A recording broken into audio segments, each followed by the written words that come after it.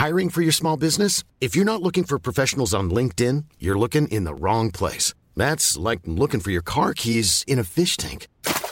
LinkedIn helps you hire professionals you can't find anywhere else, even those who aren't actively searching for a new job but might be open to the perfect role. In a given month, over 70% of LinkedIn users don't even visit other leading job sites. So start looking in the right place. With LinkedIn, you can hire professionals like a professional. Post your free job on linkedin.com/people today.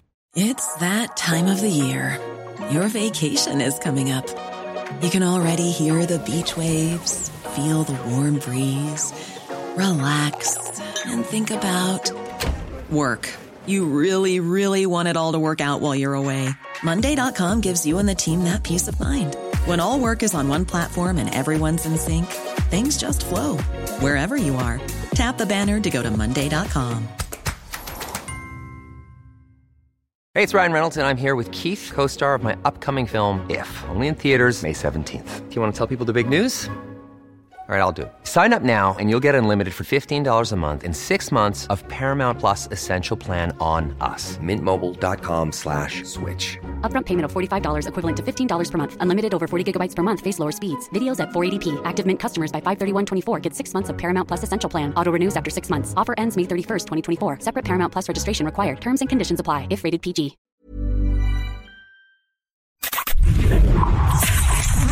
You are now entering a critical thinking zone.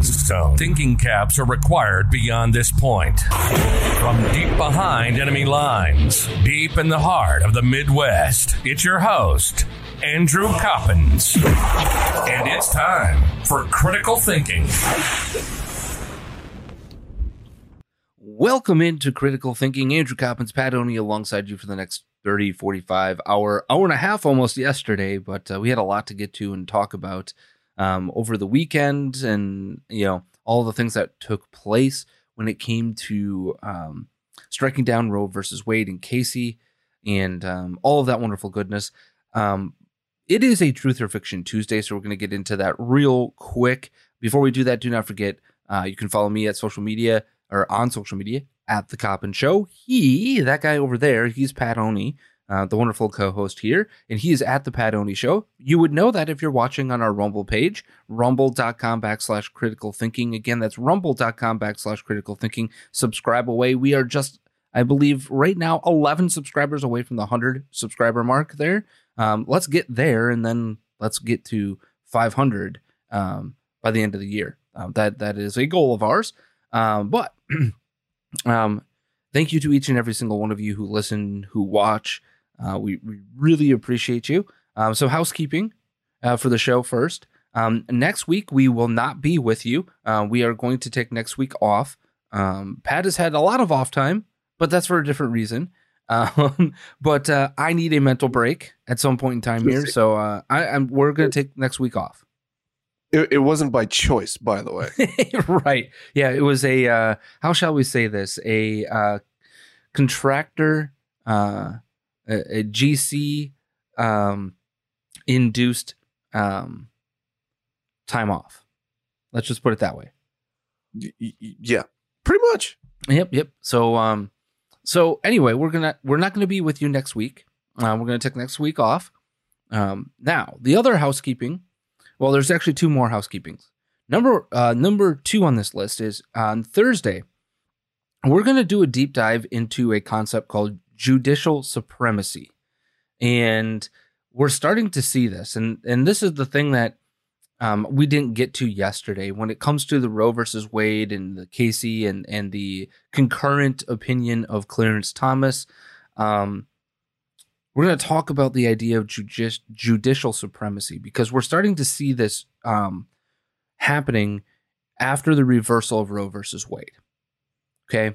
And we're going to talk about it because in your state of Utah, in the state of Texas, and elsewhere, there are now multiple challenges to state laws that have been put onto the books in regards to abortion post-Roe, post the overturning of Roe versus Wade.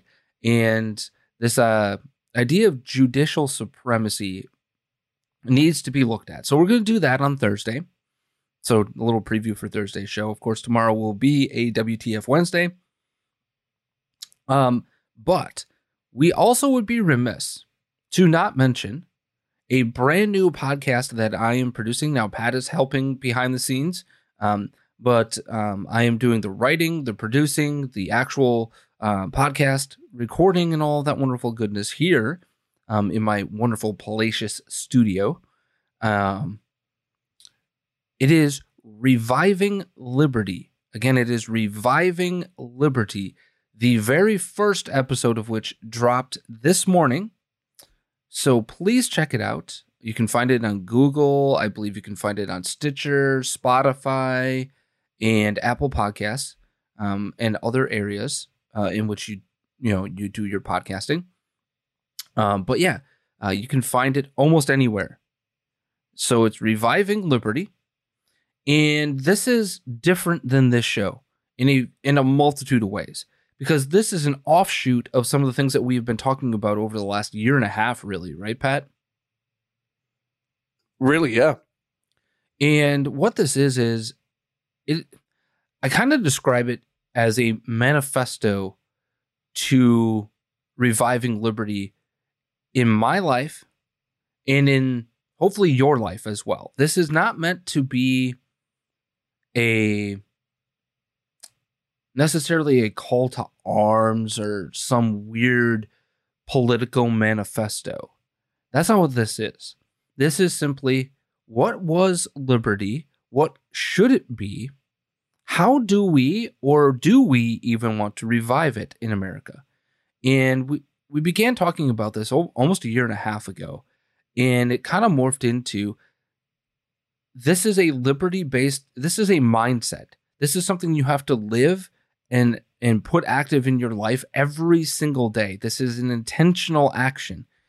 And it is meant to buttress not just the cultural wars, not just all the things that are going on, all the insanity, not just the, are we a socialist country or are we a country or not? This is, how do I take control of my life, live liberty for myself, and come what may around me? So we're beginning that journey today. Again, you can go to revivingliberty.com.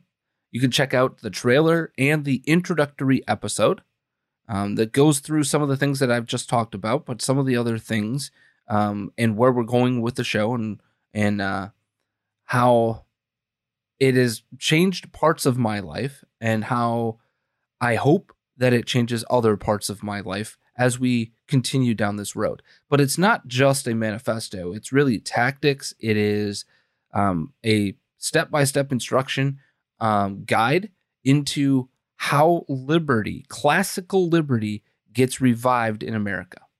So I'm excited for that journey. Again, it's revivingliberty.com, or you can find it wherever you get your podcast.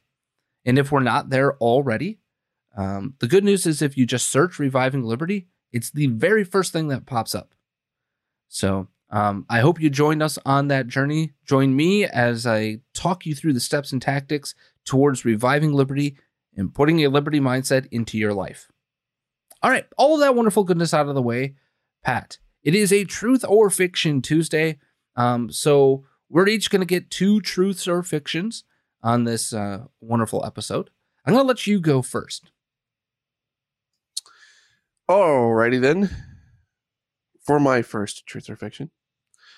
Truth or fiction, the overturn of Roe versus Wade will motivate the left to vote in the midterm elections, causing either a prevention of a red wave or making the red wave lesser than what it was perceived to be before the overturn of Roe versus Wade.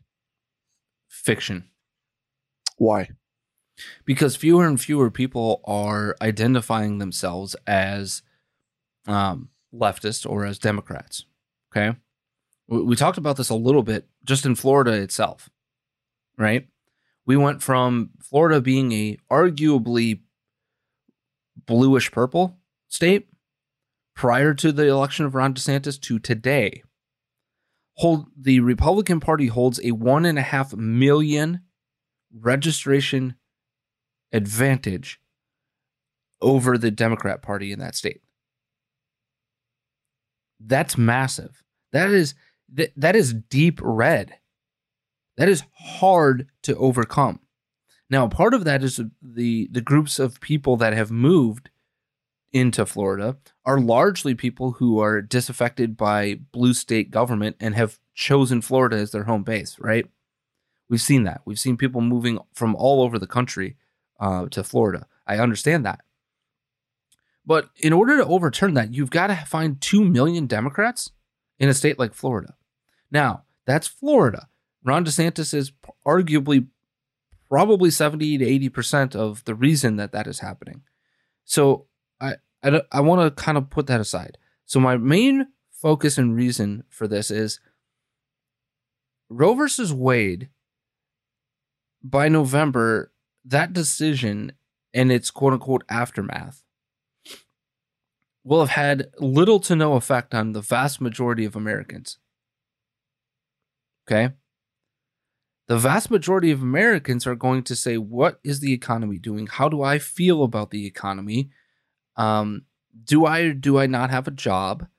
How easy is my job? For instance, here in real estate, the worry is that the Biden administration and the economic narrative has actually scared people off of home buying, which is something that they shouldn't be scared of in this environment, because you hold an asset that has value. No matter how long you hold on to that, it does have value. Now, ask yourself this question, Pat. Do you think between now and November, the economy dramatically turns around from inflation, from deficits of trillions and trillions of dollars? Do you see the job market getting better? Because yes, wages have gone up. Yes, things have gone up, but they haven't kept pace with inflation. You know, we take a look at the producer price index like we did a few weeks ago, right? The producer price index versus the consumer price index, and then there's an inversion there.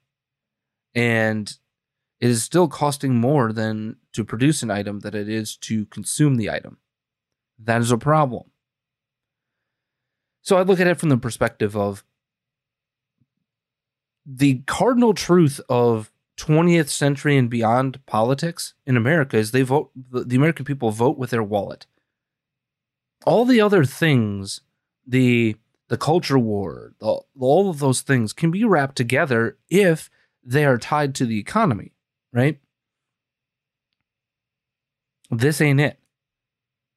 Now, I would argue if this happened in October, we might have a little bit of a switch. But ask yourself this question, Pat. How many independent voters out there are going to give a toss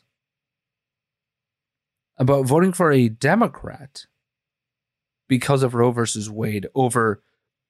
Because what you're going to ask the American people to do is vote for a group of people who want to overturn the overturning of Roe versus Wade, right? And ignore the economic realities that exist in their lives. The price of gas, the price of a gallon of milk, the price of eggs, the price of meat, the price of poultry. You know, your grocery bill used to cost $40, now it costs $60. You know, you're asking them to ignore that and vote for that. It doesn't work for me. So it's a total fiction. They're not going to gain anything. They're not going to change what is going on when it comes to Roe versus Wade, or the red wave either. They're not changing any of it. I don't see it. Unless there's an economic change. So I tend to agree with you that I generally believe that this is fiction. The only way I could see maybe some races around the country tightening up, but I don't know that this is enough to sway an election that's already leaning Republican to Democrat all of a sudden.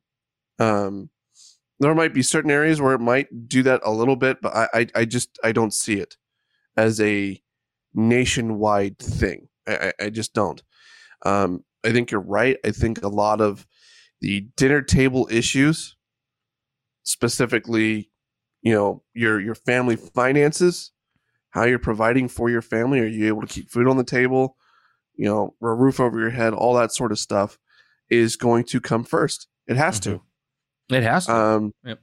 And the thing is like, I went out for the first time yesterday, and like a week and a half, 2 weeks, and saw the price of gas, and I'm just like, yep, this is why I don't leave my house right now.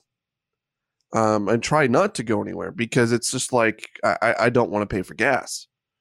It's not just the gas either. If you go to a restaurant, right, the thing that cost the burger that cost $12 costs $15. Right. What? Well, and then the other thing too. I mean, the only thing that I think that would give me pause in this, and you mentioned the independent voters. Mm-hmm. And I'm basing this off of just talking with family over the weekend, who the vast majority of them happen to identify as independent voters.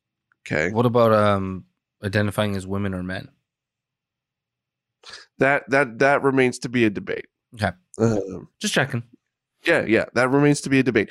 But they talked about a lot of the other potential things, things that like Clarence Thomas had said, and saying like, well, if these things happen, we'll vote for the other side.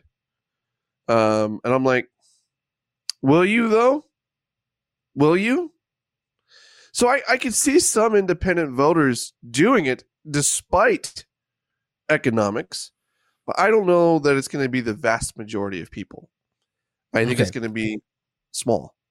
To answer that, I would argue this, Pat. Every single poll that has been taken, okay, to date, which group is most disaffected by the policies, the actions, the work, quote unquote, of the Biden, excuse me, Freudian slip, the Biden administration? It's independents. Independents, yeah. So you're starting from a position that is as bad as humanly possible, and you're expecting it to flip exactly the other way. In order for your premise to have been true, or the question that you asked, not your premise, the question you asked to be true, you must take independence and completely flip it on its head. Now, the only group of people that will go out and vote, likely hardcore, quote unquote, for you, are supposed to be the Democrats, right? You're expecting this to be a turnout election, when it turns out that this is actually going to be an election about what independents do. There's no way you are so far behind when it comes to independence, if you're Joe Biden, that unless something snaps good in the economy, great in the economy, you're up, what's creek without a paddle. So, and I think that's absolutely true. The other part of it too is, whether you're independent or Democrat, what has this administration given you to be excited about in the last year and a half? Well, exactly. To your point and to your question, is it's supposed to be Roe versus Wade, right? And right. The other thing I would answer your family on is, what would voting for the Democrats do when it comes to what the Supreme Court is going to do, right? What would that serve? What? Considering they haven't been able to accomplish much in the last year and a half, what do you think they're going to accomplish in the next 2 years? Right. Now, are you suggesting that Clarence Thomas is going to die and therefore you get a switch? It's just a 5-4 now? Because people forget that in the case that was decided yesterday, right, when it comes to prayer and public people in prayer, that was a 6-3 straight up decision. That was Roberts, Kavanaugh, Gorsuch, Barrett, Alito, Thomas, all voting in lockstep.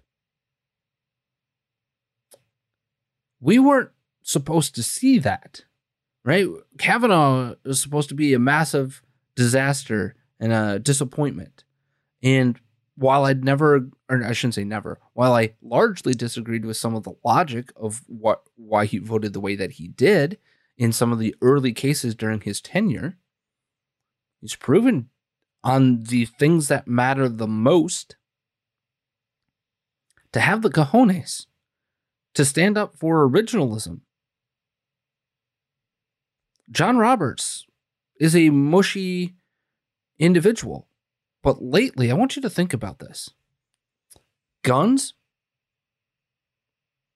life, prayer, religion, personhood, Second Amendment. They've all stood up. In one form or another. Now, you can argue that Roberts technically didn't vote for the overturning, or didn't vote in concurrent. Well, didn't actually vote in the Dobbs case because he just had a concurrence. He wrote his own concurrence, right? He didn't actually sign on to Alito's opinion. So technically it was a 5-3-1 vote, but whatever. It was technically 6-3. I want you to think about that. Now, let's go ahead and move on to the next question, because I think it's kind of well, how do I put this? It kind of works with what we've been talking about here.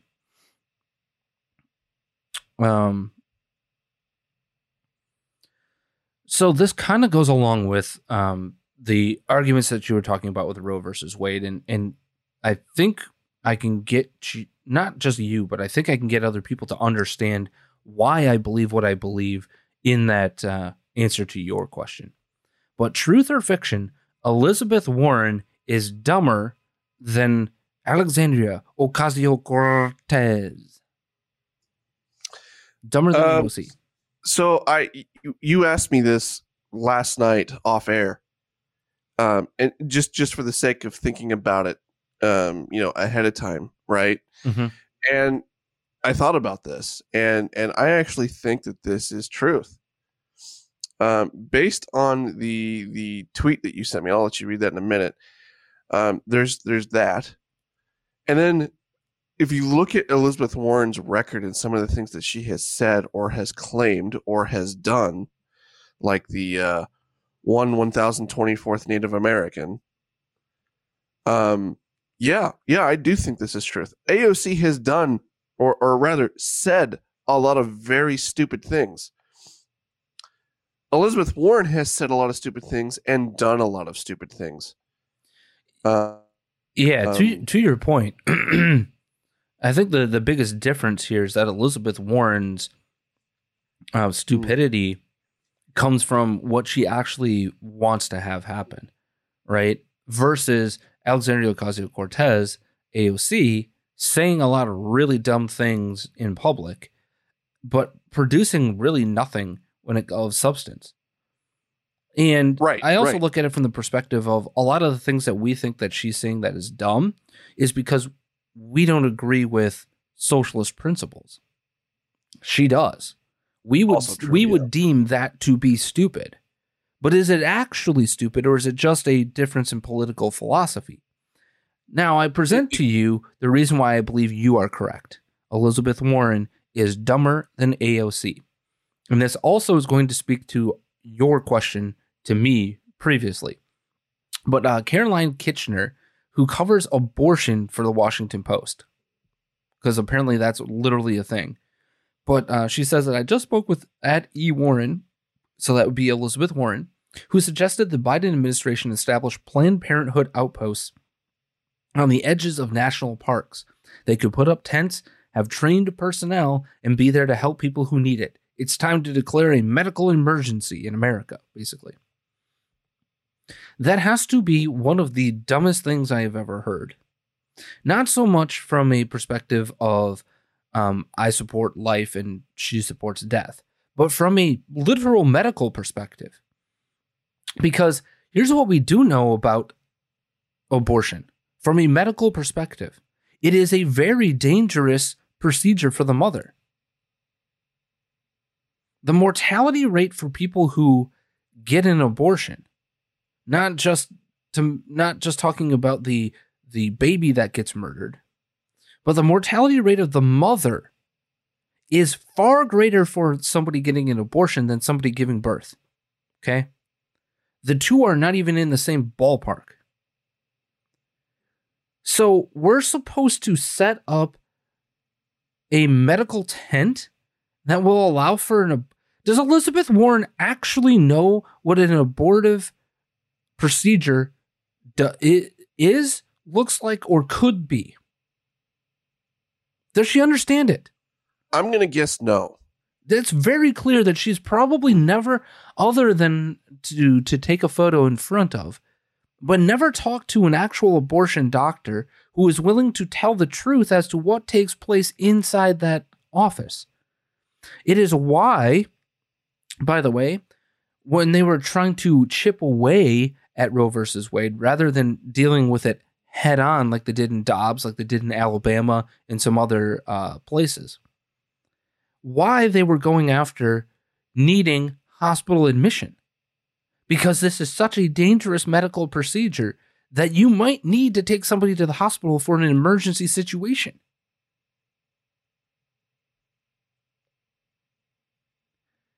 So now you're advocating for a dangerous medical procedure to happen out in the open, in the wild, in a completely uncontrolled or uncontrollable environment, one that is wholly unsterile, let alone in the as most sterilized as possible scenario of a quote-unquote doctor's office, right? And then, even then, you can argue about the sterility of those offices, but that's neither here nor there. So back to your previous point, Pat. Do you think that plays with the independent crowd, or the crowd who says, you know what, I believe that maybe we should have the life of the mother or rape and incest be allowed, but everything else? Do you think that works? What sounds more extreme? No abortion, or let's do this outside the national parks? Logically, let's do this outside of the national parks is much more extreme. I think the only people that are going to be for something like that are like your crazy Karens that, will be all for it. But otherwise, no, I don't think most people would be for that.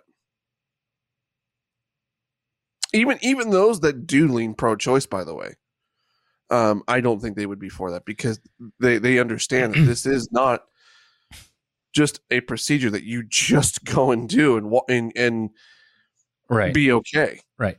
Now, beyond that, Pat, I want you to think about this, right? What was one of the maybe top 3 arguments made about, well, if you overturn Roe, this is going to happen? What would be one of the 3 that they talked about?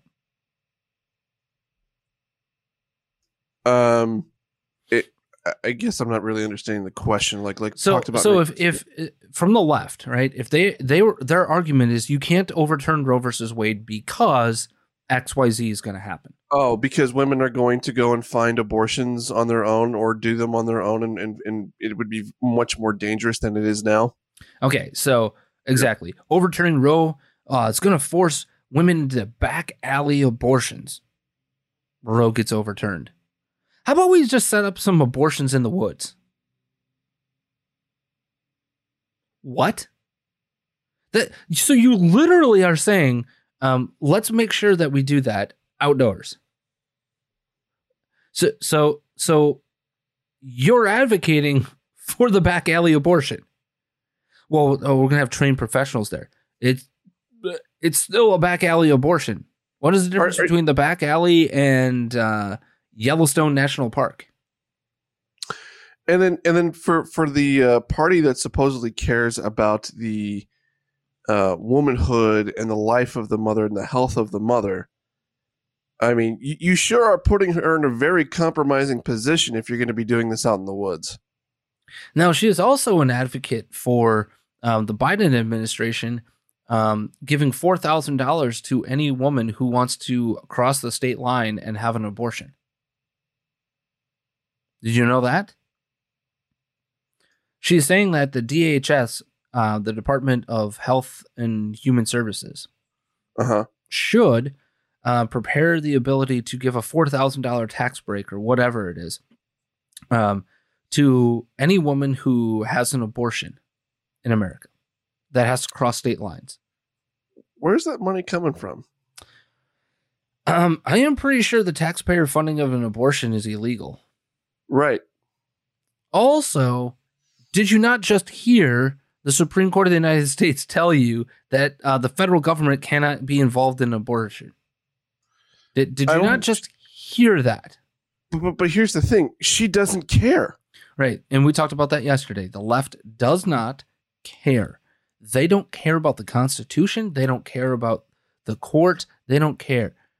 It is my way or the highway, and anything, including the framework that is supposed to uphold a civil society, the thing of which we compromised on and passed and ratified so that we formed a more perfect, not a perfect, but a more perfect union, is now null and void. We talked about that yesterday. This is about nullification of our social compact.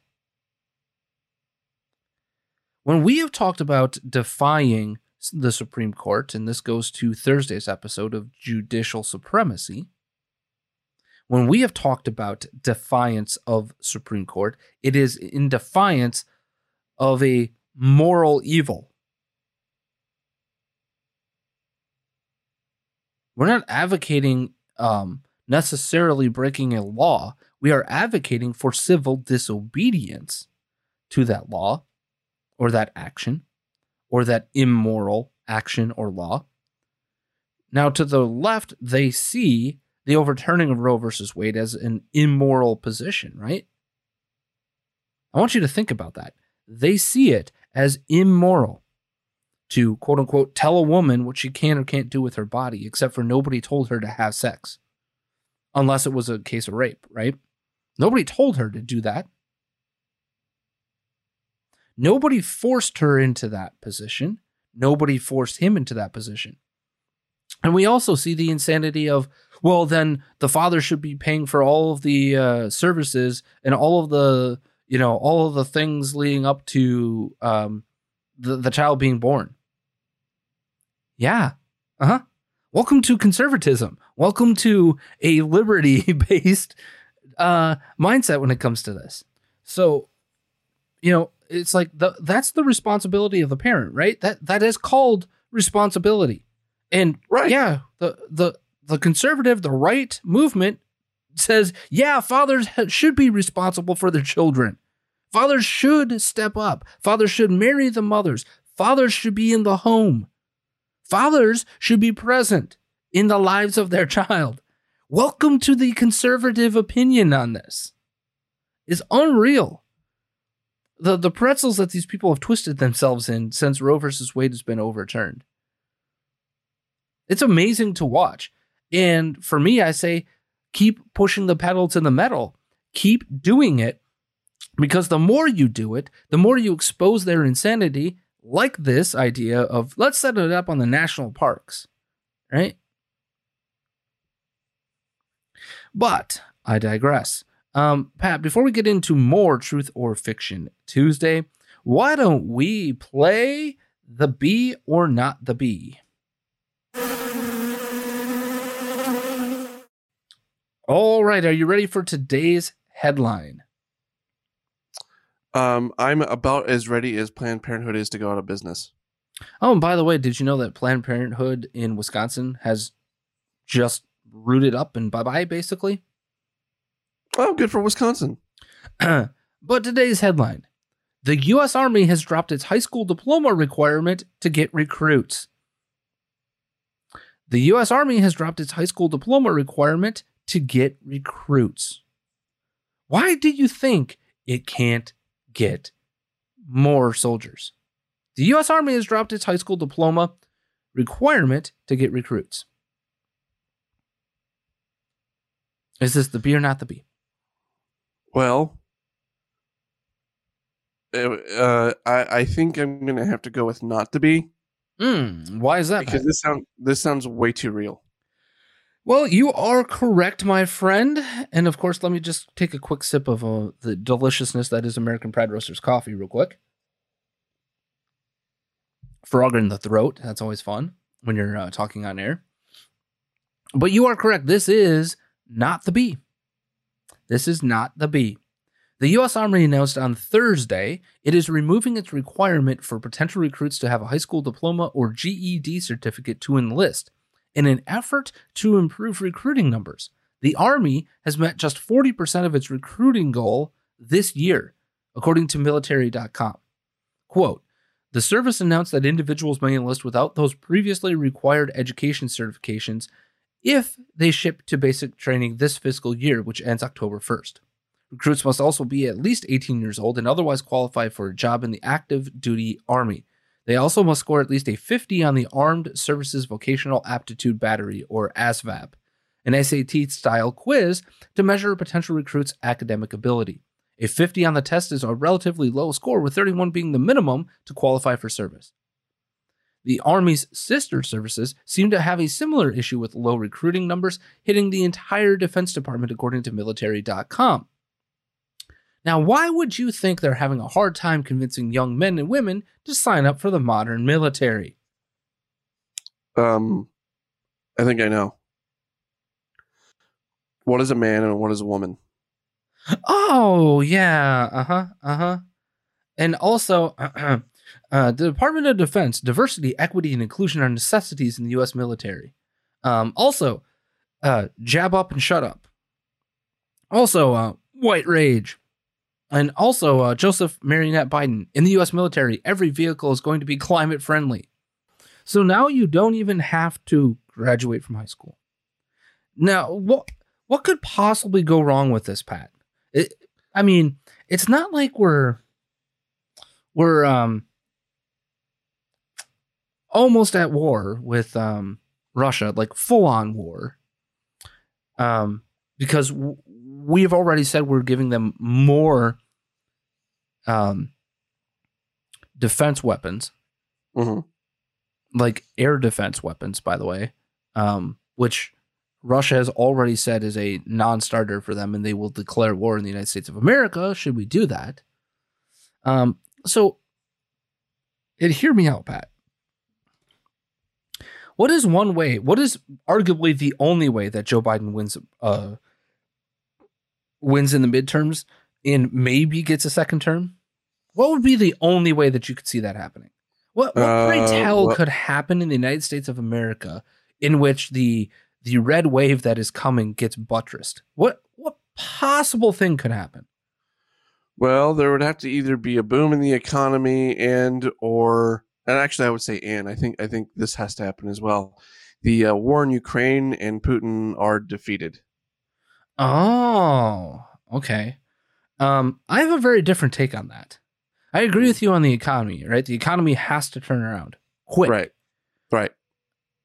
But there's another way. And another thing that happens. We're at war.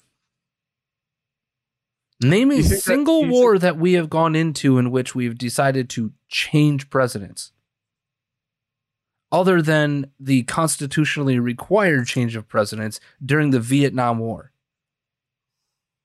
We haven't. Ever. Call me a cynic. Call me crazy, but the step up of the accoutrement that we are giving to the Ukrainians, which, by the way, if you just pay attention to what propaganda is coming out, my God, do we have no clue what is actually happening over there. You want to talk about gaslighting? Oh, we're totally being gaslit. Yeah. We have no idea. The media is doing such a disservice. We have no actual clue what the hell is or isn't happening over there. You would get the thought with the pictures that you see of Volodymyr Zelensky and others, right? You would get the idea that Ukraine is winning this war, right? You would get the idea that it's a win that they're still there. Is that really what's going on? Who knows? It could be. We have no idea. We have no idea. Because our media has done this, right? They've not bad-sided both or good-sided both sides. They've decided there's an evil and a good side. Here's the rub. There is no evil and good side. Both sides of this war suck. One of them is a corrupt kleptocracy. The other is an oligarchy with a madman at the helm.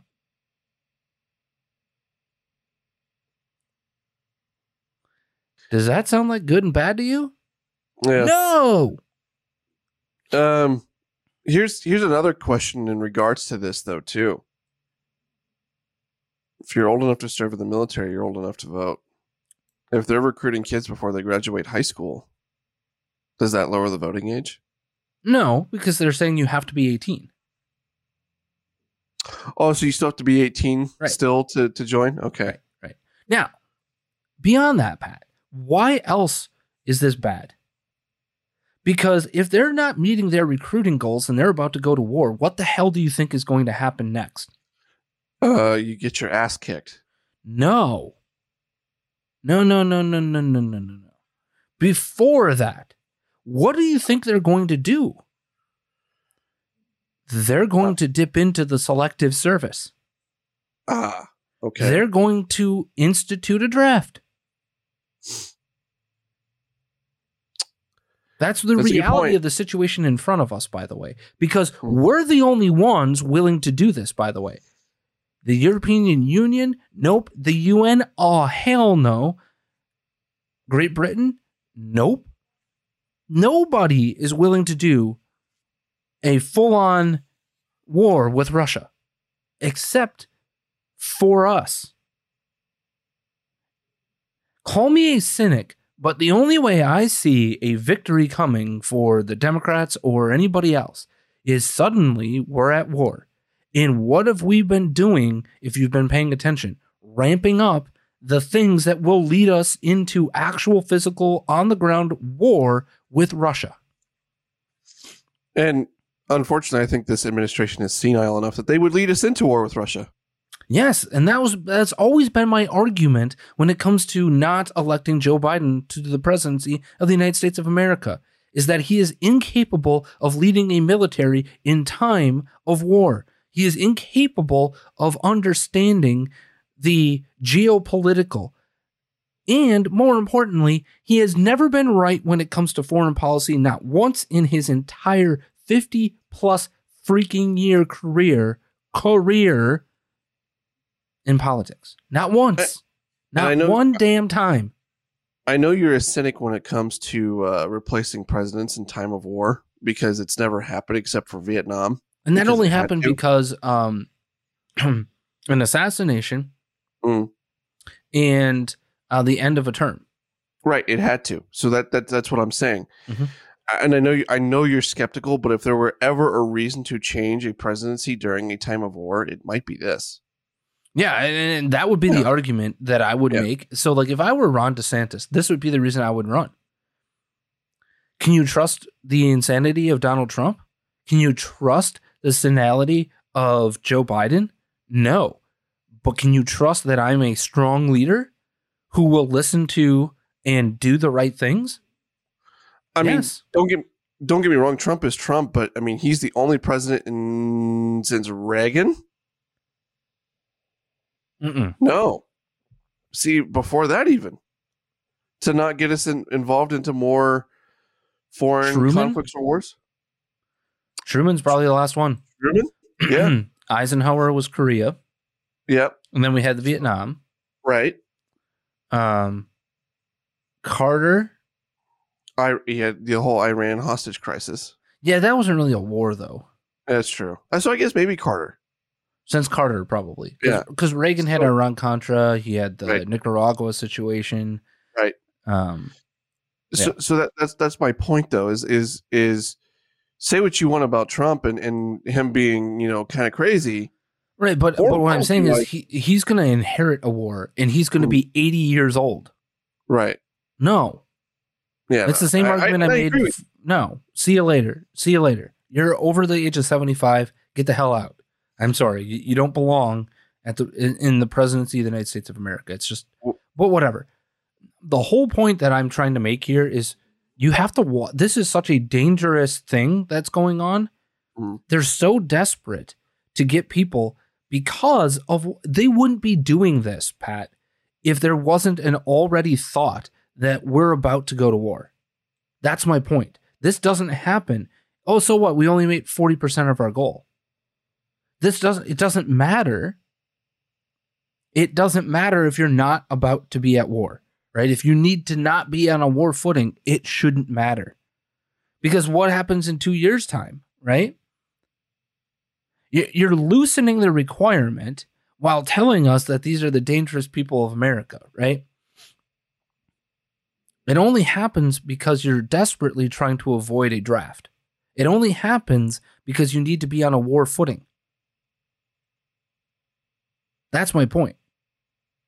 This story only happens because of that.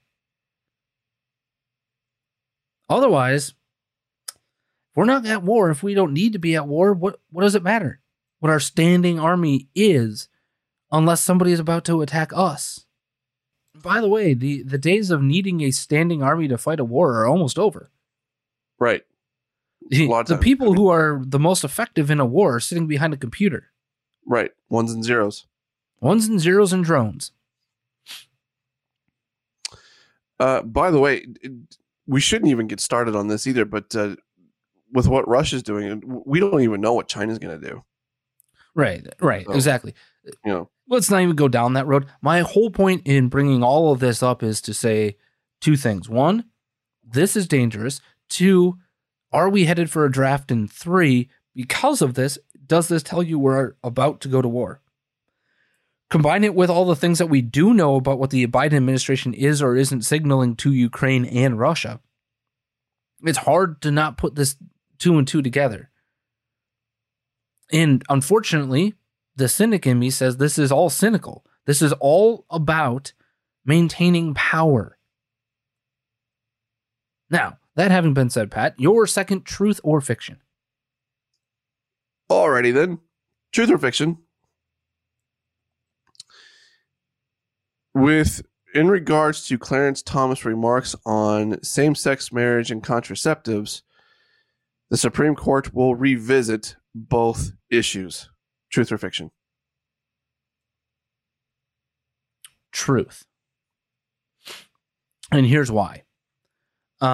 Because that's... So I want to be careful about this. What that signals is we want you to bring a case before us, right? So when you look at Kavanaugh, right? Brett Kavanaugh in a previous decision had invited the states to wink, wink, nudge, nudge, put this case in front of me, please, right?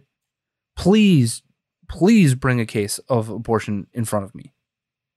He even did it in a ruling that went against the pro-life idea. But he was like, you're barking up the wrong argument. This is a signal of here's your blueprint for getting a case in front of us that will work. Now, I also look at this from the perspective of the government has no business in my marriage, one way or the other. And that's largely where I believe this is going. And we saw Whoopi Goldberg talk about, well, what's next? Interracial marriage and this, that, or the other thing because of what Clarence Thomas wrote.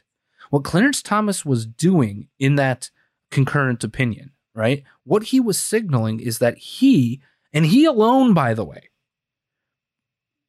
believes this to be true. So Will that or will that not happen? Well, what we also have to understand about the United States Supreme Court is this, Pat.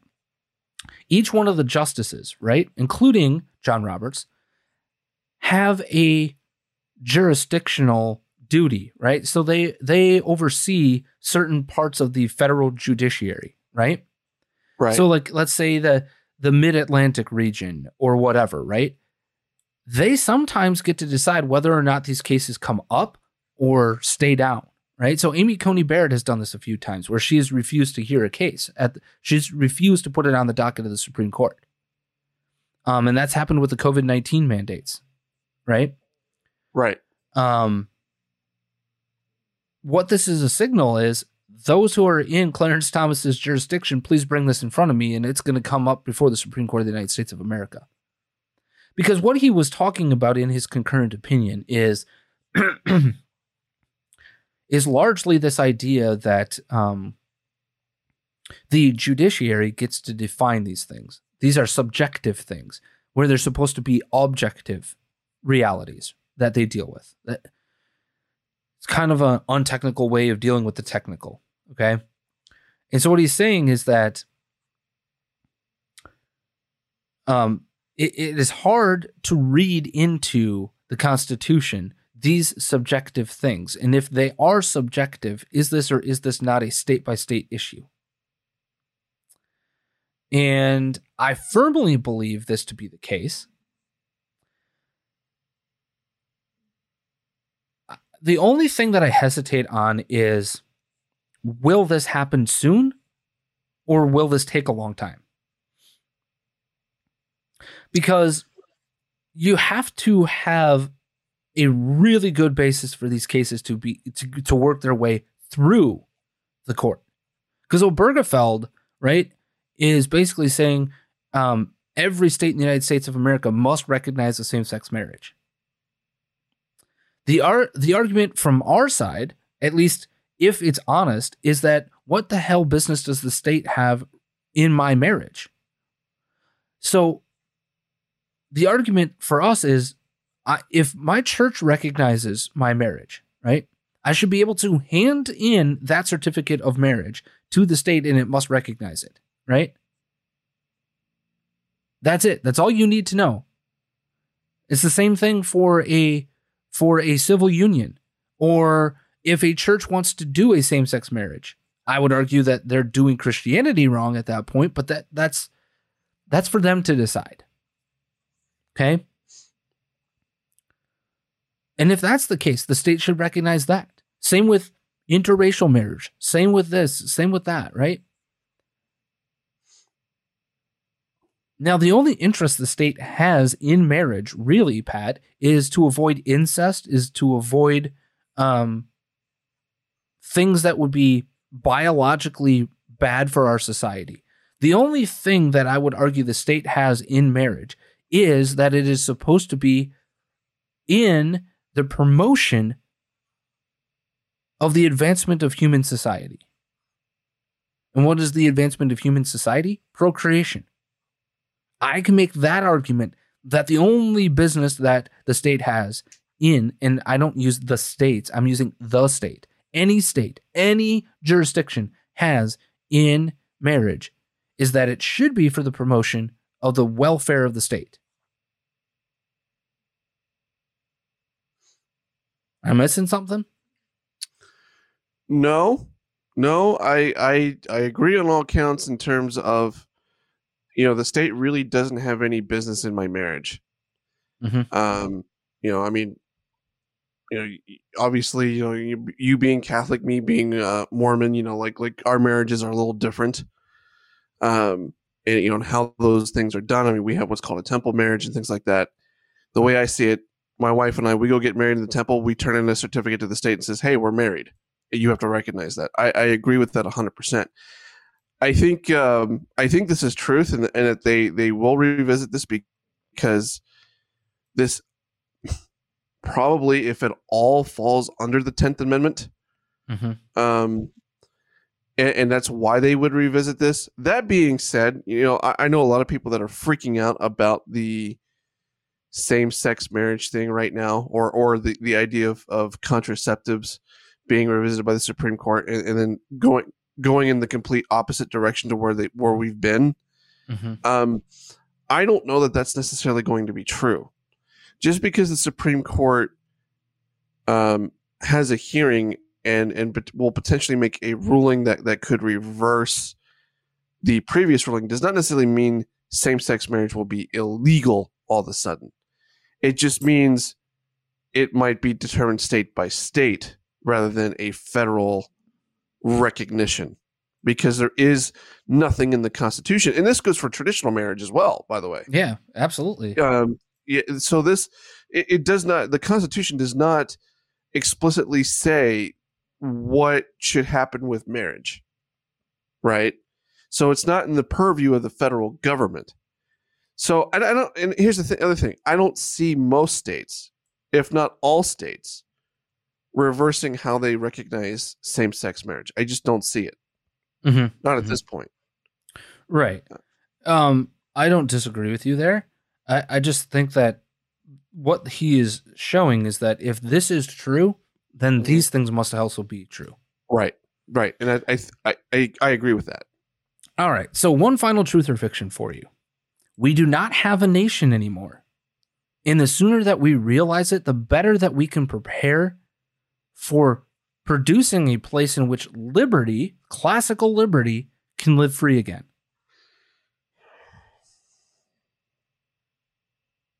That's a tough one.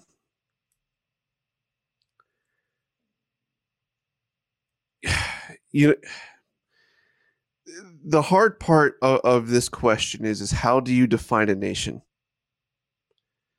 Well, exactly, because is it borders? Is it whatever? Right. But I would look at it from this perspective, right? So in Germany, right? Right. It is borders. But even within Germany, it hasn't been Germany for very long. Even within Italy, it hasn't been Italy for very long, right? The Italian nation is a relatively young nation. The German nation is relatively young. In fact, a lot of it was the Kingdom of Bavaria, the Kingdom of Brandenburg Saxon, and all that other stuff, right?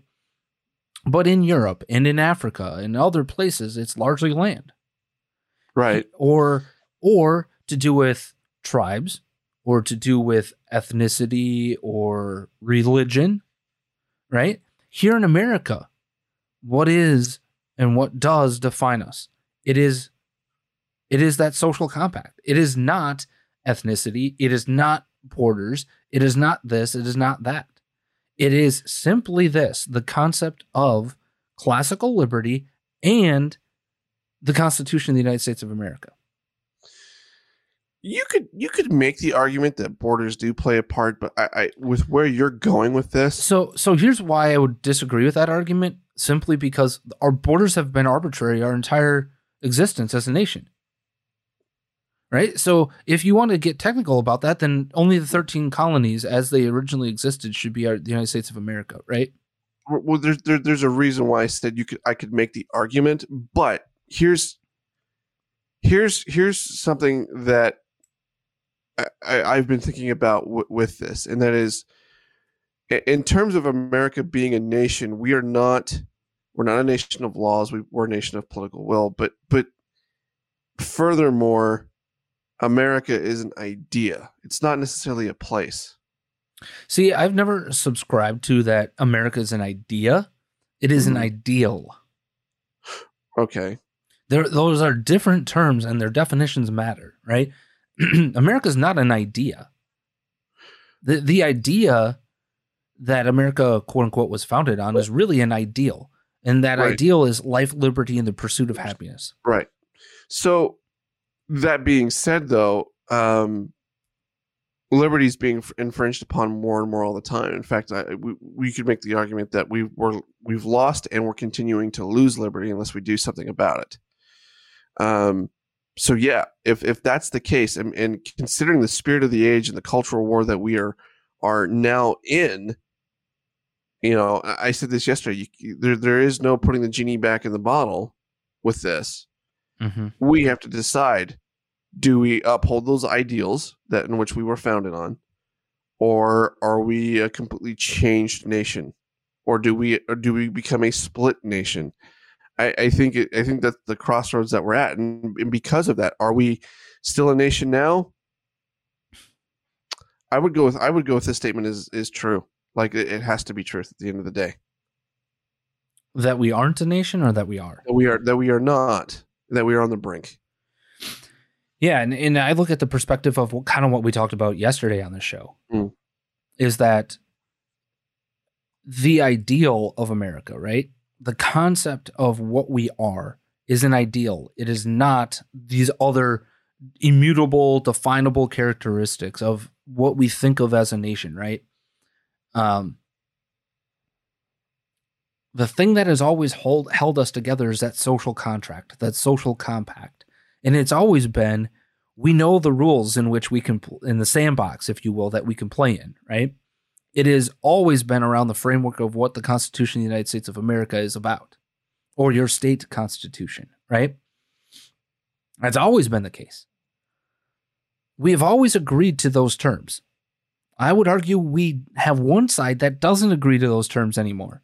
That is, their will be done, and screw the Constitution, screw anybody who doesn't believe in the things that they believe in. And how do I understand to know that? How pray tell do I know that that we're talking about that, Pat? Is because I take a look at the reaction to Roe versus Wade. I take a look at the reaction to anything that they don't like that happens in the court. And it is never, okay, how do we live within that framework? And that's why on Thursday, I want to talk about this concept of judicial supremacy, because I firmly believe that we have screwed ourselves in multiple ways when it comes to this concept.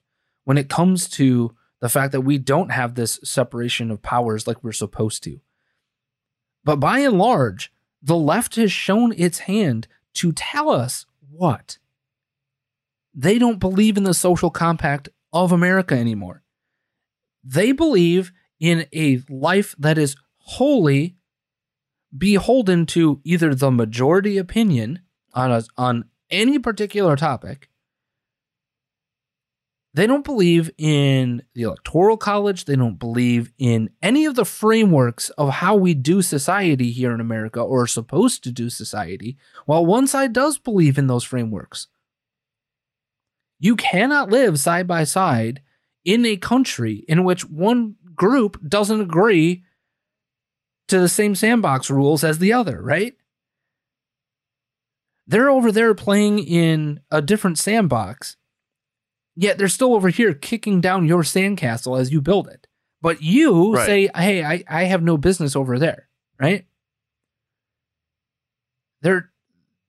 You're being tied by the Constitution while the other side is not. And the question is,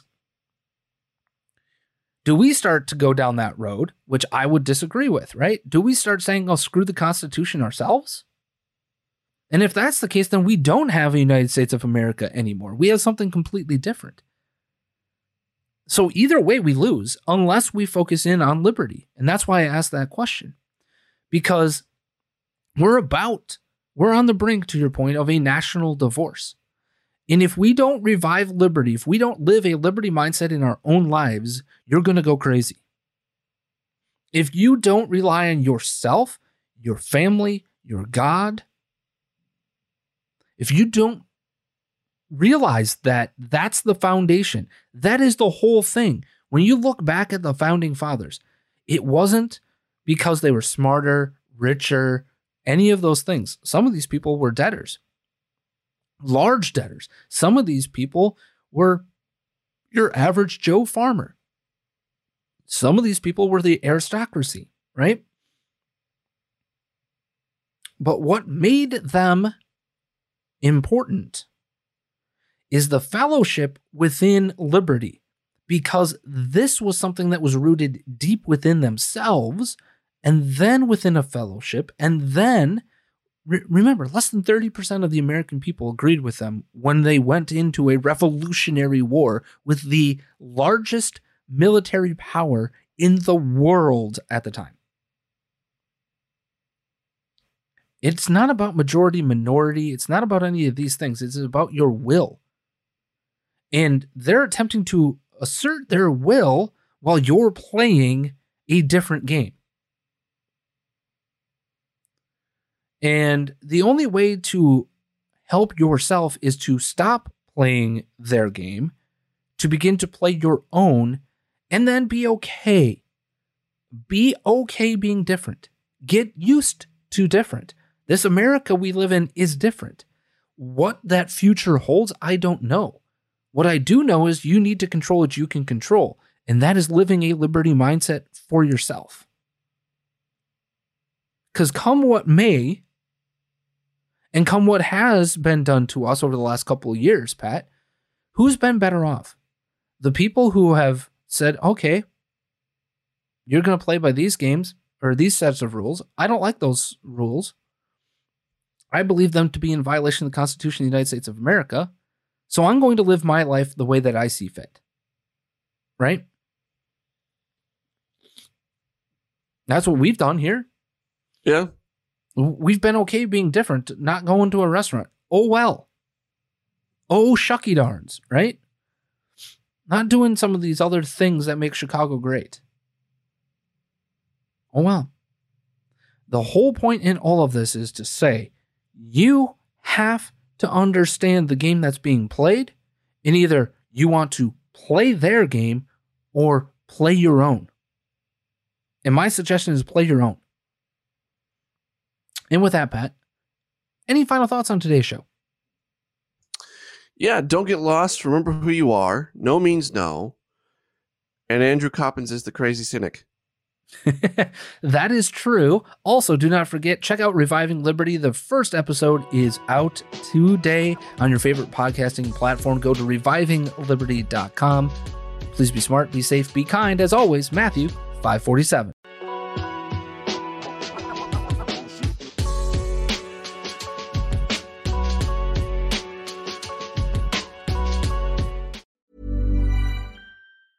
Planning for your next trip? Elevate your travel style with Quince. Quince has all the jet-setting essentials you'll want for your next getaway, like European linen, premium luggage options, buttery soft Italian leather bags, and so much more. And is all priced at 50 to 80% less than similar brands. Plus, Quince only works with factories that use safe and ethical manufacturing practices. Pack your bags with high-quality essentials you'll be wearing for vacations to come with Quince. Go to quince.com/pack for free shipping and 365-day returns.